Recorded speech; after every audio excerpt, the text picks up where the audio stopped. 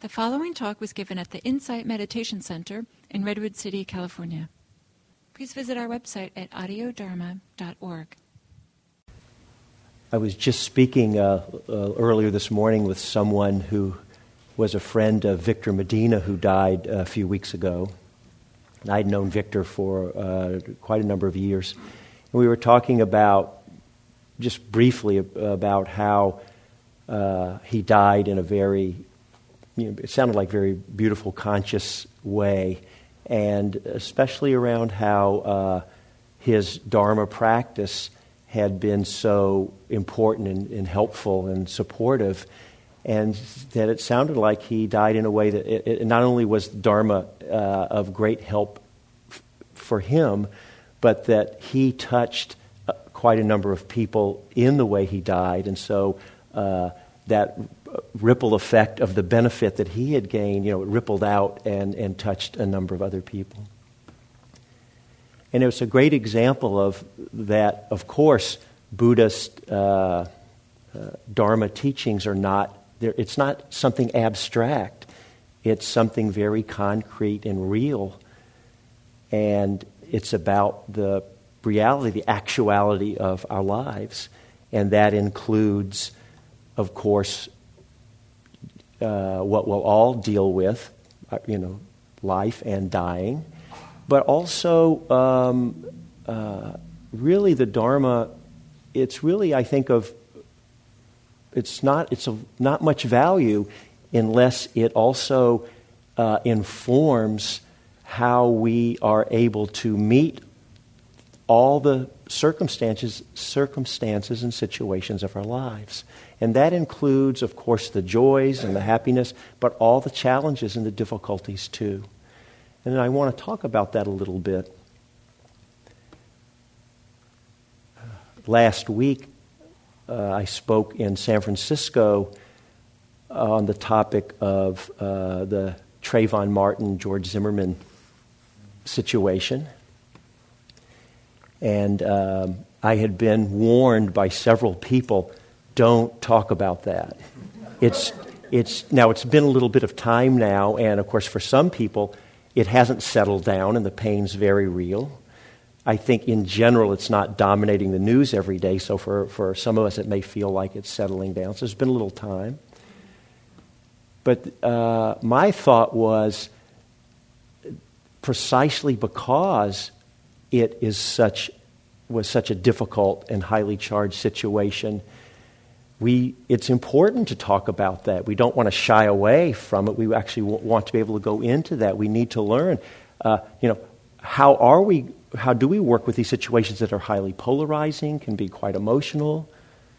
And so I did speak about it last week, and I'd like to say some about that here today. And then I hope to end soon enough that we could actually open it up for some discussion, or if other people have things they would like to share also. In approaching any situation in life, I hope that we can, as Dharma practitioners, in order to inform how we want to respond or be in relationship to anything, we need to be very clear about, first of all, what are our intentions for how we want to be in life, what's important for us, what are our highest values. And so many of you, I look around and there's a number of people here that I've known. I don't think there's anyone here I know well, intimately, but there's many people here I've known for years, and some of you may be newer practitioners. And I hope, if you haven't, that you will take some time to reflect in your life of, what are your highest, or you could say deepest, intentions or aspirations before we even turn to meet and face any particular situation. We should, I hope, reflect on, what are my highest values or my intentions? What's most important to me in my life? Or what are the qualities of most importance that I want to cultivate? And so, there'll be many, many answers to that for each of us, but I think the fact that we're here today in a Buddhist Dharma meditation gathering, I'm assuming that for all or almost all of us, I hope that part of the answer to that is deepening or actualizing these beautiful, profound Dharma teachings and qualities in our lives. And so when you reflect on these, it may be that what's important to you is you want to deepen your heart of compassion or love, perhaps wisdom, clarity, non-reactivity, kindness, being able to be more wisely responsive rather than blindly reactive in situations. It could be, you'll have to find your own words. It may be when you reflect on your highest intentions or aspirations in your life, it could be things that are quite mundane or in just the normal material kind of things we think of. You have to come to your own answers on that. But it's so important because if we can be clear, if we're not clear on what our intentions are, it's so much easier for circumstances to just take us, especially when things are powerful, and just, the energies are strong, and just pull us in whatever direction or whatever way they will. Even if we're clear about our intentions, it's still tough when the energy in any situation is really, really strong, right? But at least we have a better chance if we can know. So, for example, an aspiration that I think I've shared in this group is, I have a real aspiration to live in a way that my heart never closes off to any living beings. Period. That's a sincere aspiration. And I have many, many opportunities to see where there's more work to be done. All the time. But that's all right. In fact, I feel like it's not so important to judge how well or poorly I'm actually showing up or manifesting that aspiration in any particular situation. It's my willingness and it's getting back in touch with my intention to honestly we do the best we can, right? That's all we can do. So just doing the best we can to be willing to, when I fall short of that aspiration, I don't have to beat myself up and judge myself. I can see them as opportunities and hold it that way. And I think that's what's so important. So we don't want to fall into, because it's so easy to fall into judging ourselves, self-criticism. Because it's not, look, for all of us, it's real easy to find, our faults. Hopefully, in addition to that, one of the things I think that we often don't talk about enough is spending time getting in touch with all the things that are right and good and beautiful in us. And we need to actually be in touch with that. We have to know what that feels like. It's like a muscle memory if you're learning to, do something in sports or play a musical instrument. You've just got to be fluent. It's got to become second nature. Well, we also have to know from the inside what's the feeling of our own goodness or our own beauty, because we need to be able to access that. Right. So that's important. I'm not going to spend a lot of time on that today, but I just want to name that. I think that's of utmost importance.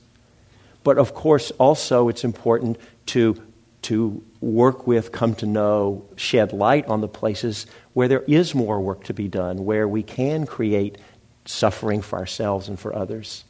So we're familiar with that too, and have the willingness to hold it with more of a sense of inquiry, investigation, curiosity, and not to be afraid. Again, we do the best we can. Sometimes that's easier to say than to do, and I believe me, I understand that. But if we can start to bring that attitude in, then we can see the times when we do fall short. We're not actually living in the moment, manifesting our highest aspiration, but we see it as an opportunity. And then we're not afraid anymore, and it opens up We actually want to know. If I have this real aspiration and if I'm serious about it, and if there's places in me that have the potential for ill will, I'd rather see them than not see them. I don't have to go looking, right? Life is going to give all of us many, many opportunities. You don't have to go looking for them. So don't worry, you'll have lots of chances. And then the question is, are we, first of all, awake enough in the moment to what's happening rather than falling into habitual reactive patterns and we are going to fall into habitual reactive patterns plenty of times. Okay, it's going to happen. You know ahead of time. When it happens, okay, all bets are off then, right? What can you do? You're just caught in a situation you don't even know, but at some point you'll wake up out of the trance of that situation. And then we'll have some freedom and choice in how to respond. That's why, in addition to being in touch with our aspirations, our intentions, it's important to do practices such as we do here, to learn to bring some stability to our minds, to learn to quiet and calm our minds, to learn to become more mindful or clearly aware. Right? So we are lost on automatic pilot less of the time, or we tend to be lost not as deeply. And that stream of wakefulness more and more just becomes more a characteristic, and it shifts from being a practice of mindfulness to being more and more of a trait. And we can live in that stream of wakefulness more and more. And so we want to be in touch with our intentions, bring in these practices to help us. They could be practices of cultivating good hearts, clear minds, whatever it is for each of us. And then we live our lives and we interact with the realities.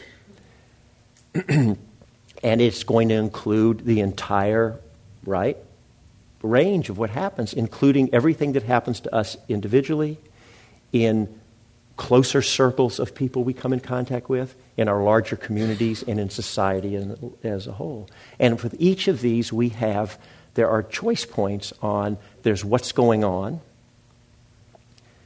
There is, and it's not just so simple of what's our choice and how to respond, because, of course, depending on the circumstances, there's not just one answer to what's appropriate.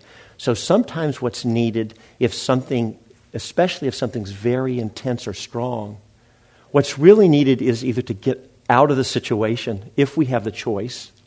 We don't always have the choice. Or to somehow get the intensity down.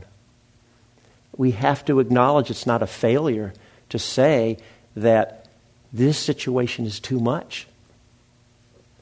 And so, as an example, going back to that aspiration I mentioned, wanting to keep my heart open to all beings, never have it close off.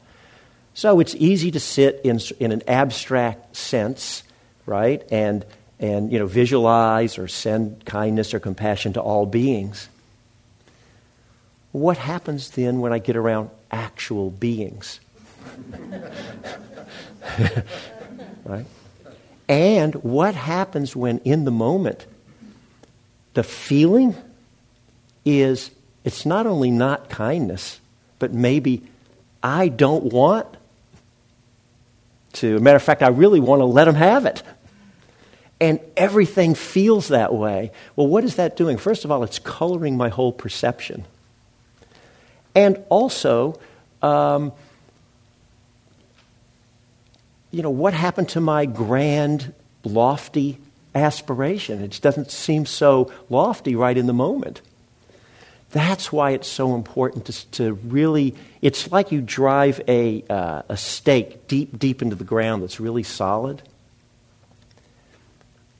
I don't need that stake all the time, but if it really gets strong, I know it's there. I'm familiar with it. I've reflected on it. I've touched it many times, and it's there. And so sometimes I got to hold on to it even when everything's pulling me in a different direction. So we have to know that may be what's needed in the time, in a particular time. And that's an interesting place to pay attention to if you haven't done that. You don't even want to do that. So are we able then to just say, all right, wait a minute. Now again, acknowledging that sometimes we don't have the luxury. It's just happening. And that's a time when we need a lot of compassion. If you're whatever, you're with say you're married, and if you've been the same person for 20 years or whatever, and they're doing the same thing that I happen to have been married for 20 years, and so let me not make it abstract. So here I am, and we mostly do fine, but right, I'm not going to tell you we never have an argument, and it's like, doesn't she know? That's the same thing that pisses me off, and I've told her 100 times, and you spin down that thing, and it's like, Argh. Well, all right. Instead of saying what it feels like I want to say now, you know what? I can come back in 2 hours and do it. I'm not going to lose the opportunity. I'll just let her have it then. Yeah. Or tomorrow. Now I'm going to go and actually use the time to what happens if I let myself calm down. Give it some time. Reflect. Maybe think about, well, maybe she was right, or, what was my part in that? And it's true. She says, I get reactive, or whatever it is. Let it all smooth out. Now what does it feel like I want to do? Oftentimes, it's just let it go. I don't need to whatever, and you move on.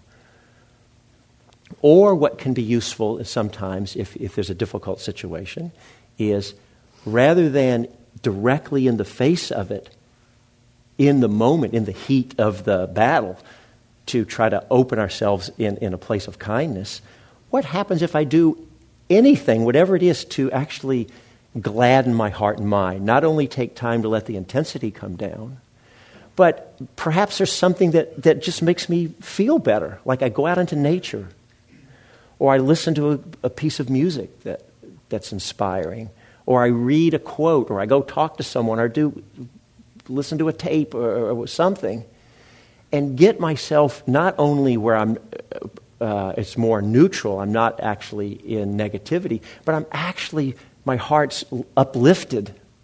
And I really feel in a loving, good place. Now what happens when I turn to meet that challenging situation? So there's that's another just possible technique we might use. It's all around this idea that sometimes the situation in the moment is too intense, and we need to bring in other skillful means. A lot of times we don't need to do that. We just have the tools. We've developed them over time. That's why we want to spend time when we're not, hopefully if we have the luxury where we're not in the midst of the worst crisis. Again, I realize some of us here in this room won't have that luxury, so you do the best you can. We work with what we have the best we can. And then how am I going to meet the situation? So now I'll come back to what I originally brought, the whole Trayvon Martin, George Zimmerman piece. I don't need to say that it's been really, it's brought up a lot. So what is it I know when I go into either I'm listening to the news, I live in Oakland, so, there's been a lot of, it's settled down now, a lot of violence going on there. It's been quite contentious. Even if I'm not directly physically in the situation, if I'm just listening to the news or I'm having a conversation with someone, how am I going to meet that? What can I bring to meet any of these situations? What is it that I know? Well, I know what my intentions, my aspirations are, as I've mentioned. I spend a lot of time reflecting on them. I hope everyone will take time every day, even if it's just a few moments or longer, to reflect on those things. If you're not clear on what they are, it's a lifetime. It deserves a lifetime of exploration and inquiry. So I know that. What else do I know? What I know for myself is that I care about my own suffering and I care about the suffering of others. I know that that's true. Well, if I care about my suffering, the suffering of others, then it can start to make a shift when I realize that. It's not just that I'm angry or you feel this or we disagree. It's that, okay, wait a minute. Maybe that means I can start to listen instead of being reactive and being more present. It doesn't mean I'm going to agree with everyone. And it doesn't mean that if there's certain things, I don't have to stop feeling quite strongly or passionately about things either. Buddhism doesn't mean we just, we accept everything as it is and we become sort of these passive, blobs and don't take action. Actually, my experience, and I think that of many people I know, is that the more we start to wake up to these Dharma qualities and to our own inner experience and to be more in touch with our own intentions, rather than becoming more disconnected, people tend to become more connected. Now, I'm not saying that's true for everyone, but it certainly can happen. Because again, if we care about our suffering and the suffering of others, well, that can manifest in many different ways. Yeah? So some people may be drawn into more social action or political action, right? And hopefully to be informed from their Dharma practice. That's not true for many people, but so you have to see for yourself how it on its own wants to be called forth. Right? So the Dharma doesn't mean we just, stop. We just sit here and somebody's pounding us on the head and we're just, no. There's a lot of discourses in which the Buddha gives some very graphic examples, extreme examples of people acting in very bad ways and mistreating us. And he says something that's pretty astounding. He says, in those, I won't tell you because some of them are so graphic, that they're actually quite reactive in people sometimes. If you hear, maybe you're curious. Okay, I'll tell you one. So but first I have to preface it that this one, because I'm a little gun shy, I actually have used this before, and I've had people be so reactive, like, well, that's just absurd, and what is this is ridiculous. But you have to understand what the Buddha was saying. So there's a simile called the simile of the saw. And so, okay, get ready, here it comes. The Buddha said, if people were to attack you on the road and basically take a saw and saw off your arms and legs. Okay, that's a pretty rough image, right? If you gave rise to a mind of hatred towards them, the Buddha said you wouldn't be carrying out his teachings. What the proper teaching is to be trembling out of concern for their welfare. Well, that's a pretty high standard, right? Now, first, two things about that. First of all, the way I hold that, I actually have touched into meditative states where in that moment they felt so transcendent that I don't know, I haven't had that, but it did feel like it was more of an unconditional place of love that you could touch into. So perhaps it's possible, maybe the Buddha is speaking to what might be possible ultimately for human beings to attain. I don't know, I haven't reached the end of the path. But so we just want to hold it possibly as just it's an archetype, or it's just an ideal perhaps, or something that might actually be, we want to be open to the possibility human beings could attain that. But another important piece there is, you notice the Buddha doesn't tell you what your action should be there. He's talking about your attitude. He's not saying when we sit there, he didn't say don't try to get away, don't defend yourself, don't defend others. So it doesn't make sense not to act in ways that don't take care of ourselves and take care of others. So then how do we meet if we're actually in this situation? Well, when the rhetoric is high, and I've had some discussions, and by the way, we may not all have the same politics or the same attitudes. In just a moment, my point here isn't to get into the specifics so much of that particular verdict or case, although people are welcome to, if you want to. I don't object to that. I'm going to name just a couple of things specific because I don't want to be afraid to say, well, this is actually an opinion specifically I hold. If you hold a different view and opinion, that's perfectly fine. And in fact, what I'm talking about here works fine because then you get to see, oh, what's it like right now? And here's this guy sitting up here. I'm up on this little platform. I'm giving the talk, and I'm espousing some view, and you actually think the opposite is true. How do you hold that? Can you be open to just hearing another person's perspective? You don't even have to agree with it, but what's your relationship with it? Because my experience has been, the more I can be present, and if someone can feel as if they're heard, you have a much greater chance to actually, even if you disagree, at least to say, okay, well, wait a minute, where's this person coming from? Yeah. So, for example, my politics happen to be pretty liberal, and but I've been speaking with several people. This was maybe a couple of weeks ago. Some family members in particular who were actually had a very different perspective, were quite conservative, and had a whole different take on the entire situation.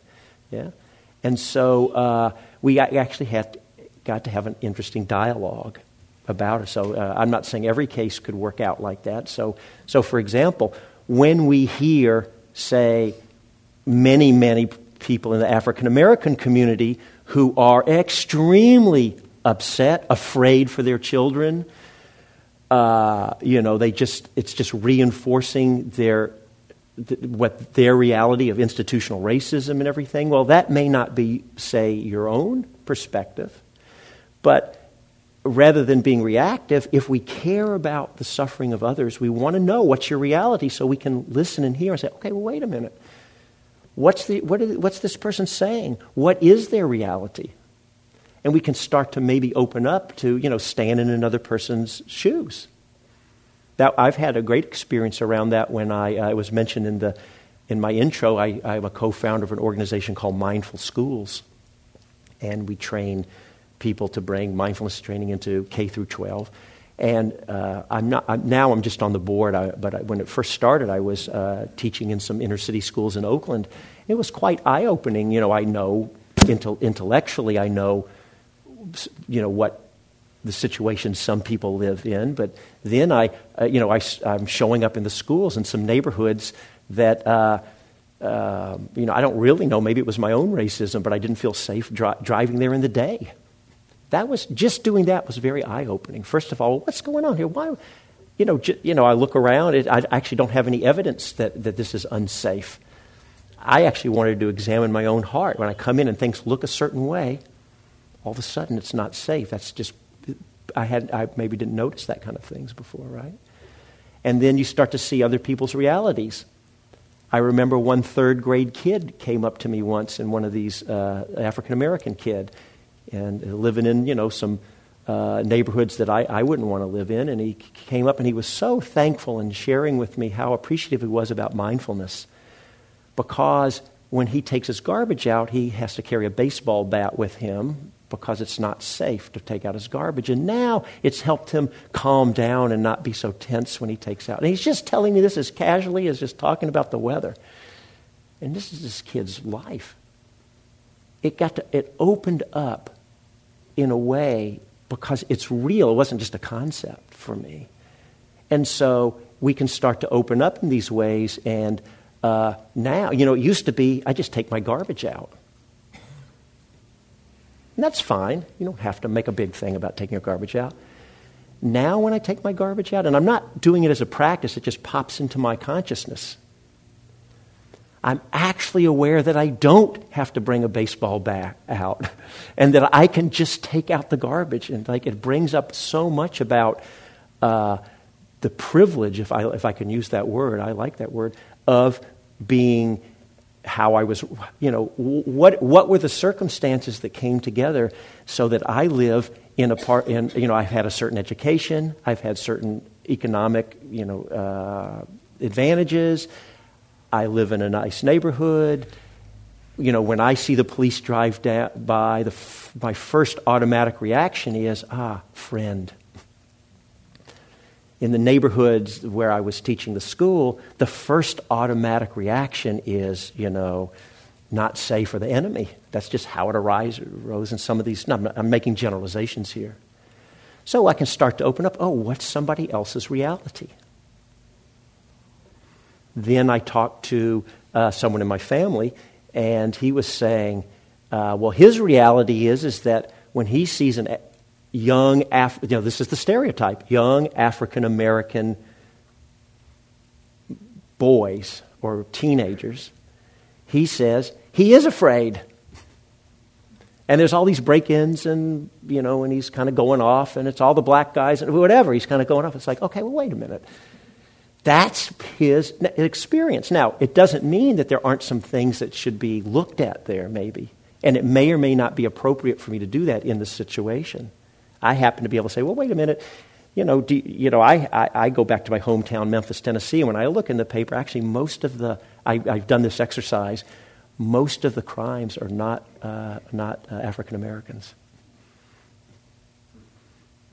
It's mostly white people. What sticks in his mind, he doesn't notice that. So there might be a lot there to unpack that's important, right? If the person's willing and open.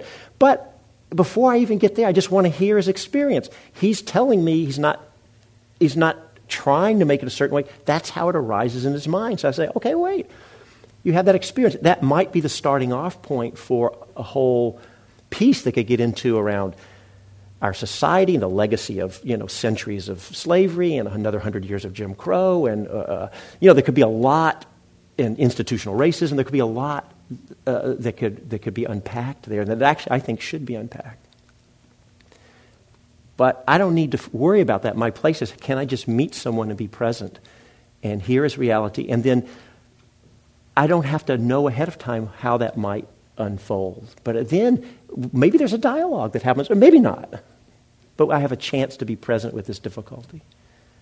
So my own feeling, because I don't want to skirt away from it, I'll just tell you, around George Zimmerman is I kind of have a mix there that, first of all, unlike my wife, who thought couldn't believe just the terribleness of the jury verdict, I had a different perspective. Mine was, given the law, the way I didn't follow it that closely, but my understanding is that even if I have it wrong, that's, you could correct me, but my understanding was even if George Zimmerman started the whole thing, which he kind of did, I think, but once they're in a fight, if he changes his mind and says, okay, wait a minute, no, I want to stop, I give up, and if he honestly feared for his life, this Meshuggah law, that's Yiddish for my Meshuggah crazy law, is that he could, what's the guy doing carrying a loaded gun? But, he can protect himself. And that you had to have reasonable doubt and that he didn't fear for his life. And so I felt like the jury they were just constrained in, and that basically they had to give that verdict.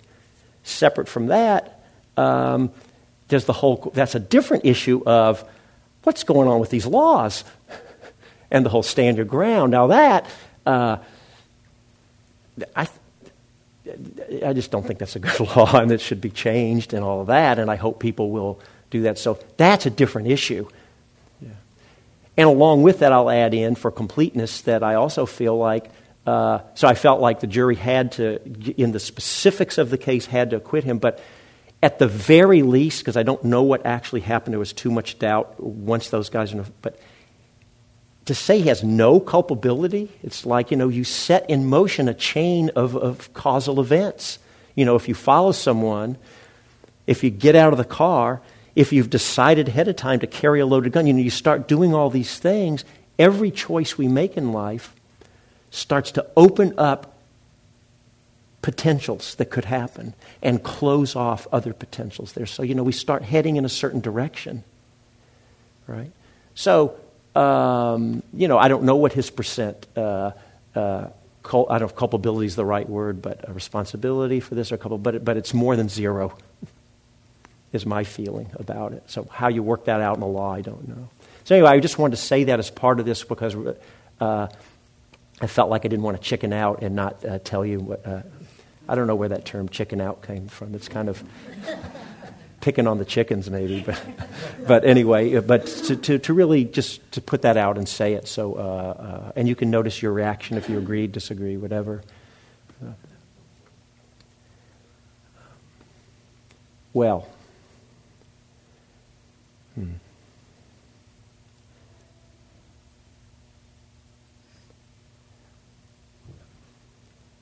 I just realized I was just lost track of the time. We only have 5 minutes, and that feels a little abrupt. I actually wanted to kind of wrap it back to our intention and aspiration, but actually, perhaps, even though it's only 5 minutes, I'll just stop.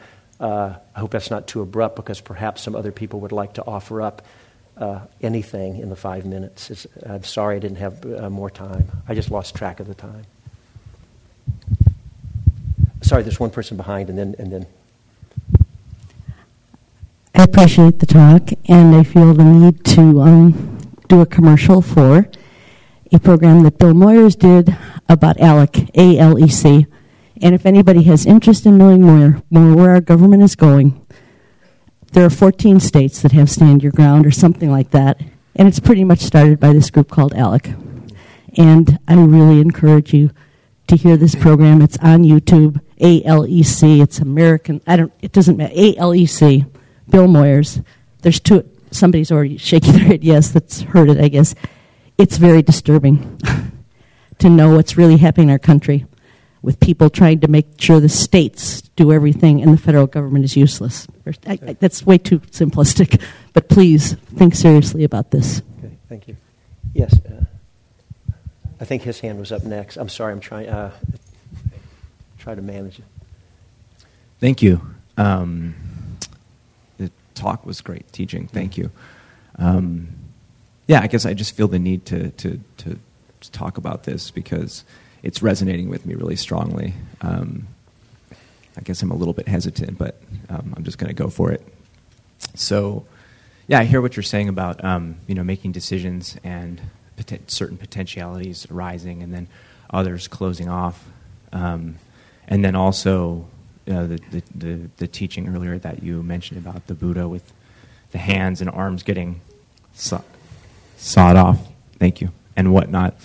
And I feel there was something that happened to me when I was younger. I was when I was 14. I was actually a group of people found me on the street, and they brutally beat me, and I was put in the hospital, and I was injured pretty badly. But I was so angry about it for a long time, and I wanted revenge. And even to this day, I still try to forgive those people. And it's actually, it feels more rewarding to fantasize about revenge. And but for a while, it's just been a tough process for me. But I feel like that that what the Buddha was talking about for me sounds totally practical, given that I have been carrying around a type of poison for such a long time. So that, for me, is something that I actually have to do. I have to get past that barrier in order to go to the next step. But I just felt compelled to share that. Yeah. Thank you. Well, thank you for doing that. I'm realizing I hope someone didn't have anything burning, because I just want to respond for one moment, but we're right up against the clock. So, sorry if anybody really had something. Hopefully you can share with me or with others when we break here. But I just want to, first of all, thank you for being vulnerable and sharing about that. That's pretty extreme, what happened to you. And, it's a whole huge topic that it's really, can be easy to, I haven't had anything like that, but I've had, if you grow up in the South, in the redneck South as a Jew with a nose like this, I've had, not quite to that extent, but I've been beat up, and I've had a lot of and I know what it's like to have hatred in my heart. So I have, I can only imagine when it goes that extreme. And it's it can be a long-term process to slowly, come out of that and inner feeling. So thank you for. And so we have to be very respectful of, I guess, of our own what's happened to us, and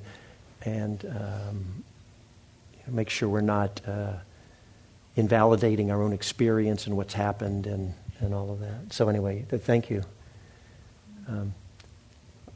All right, so it's 10:45, which is the ending time. So what I'd like to do is it'll be less than 1 minute, and just ask you to take a few moments, and if you're not already doing so, to bring your attention and connecting in. The invitation is to connect into your body, just whatever's going on. And also whatever's going on in the states of your heart and mind. So just the whole totality of your experience. You may or may not have anything particularly popping out to you. Maybe something in this talk came up or didn't, or other aspects of your life.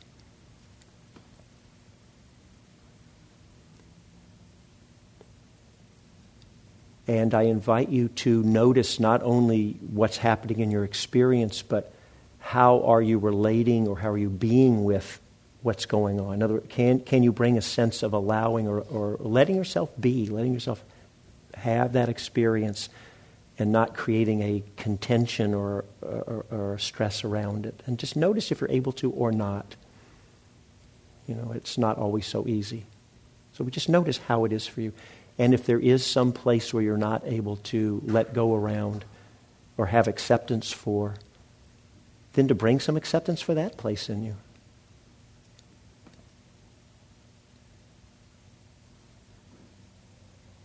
And then finally, you might want to just stay with that, or finally just to end by taking just a moment to reflect on your own good intentions.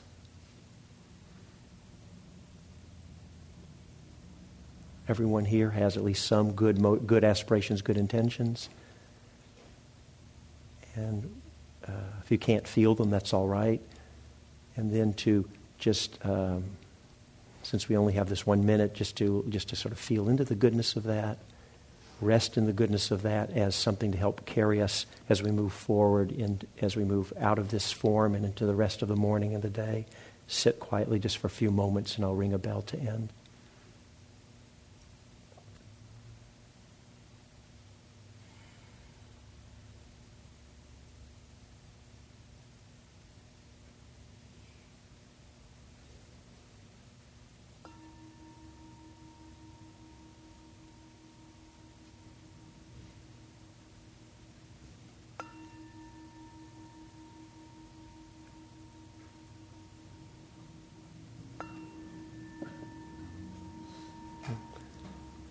So thanks for your kind attention, everyone. It was great to practice with you.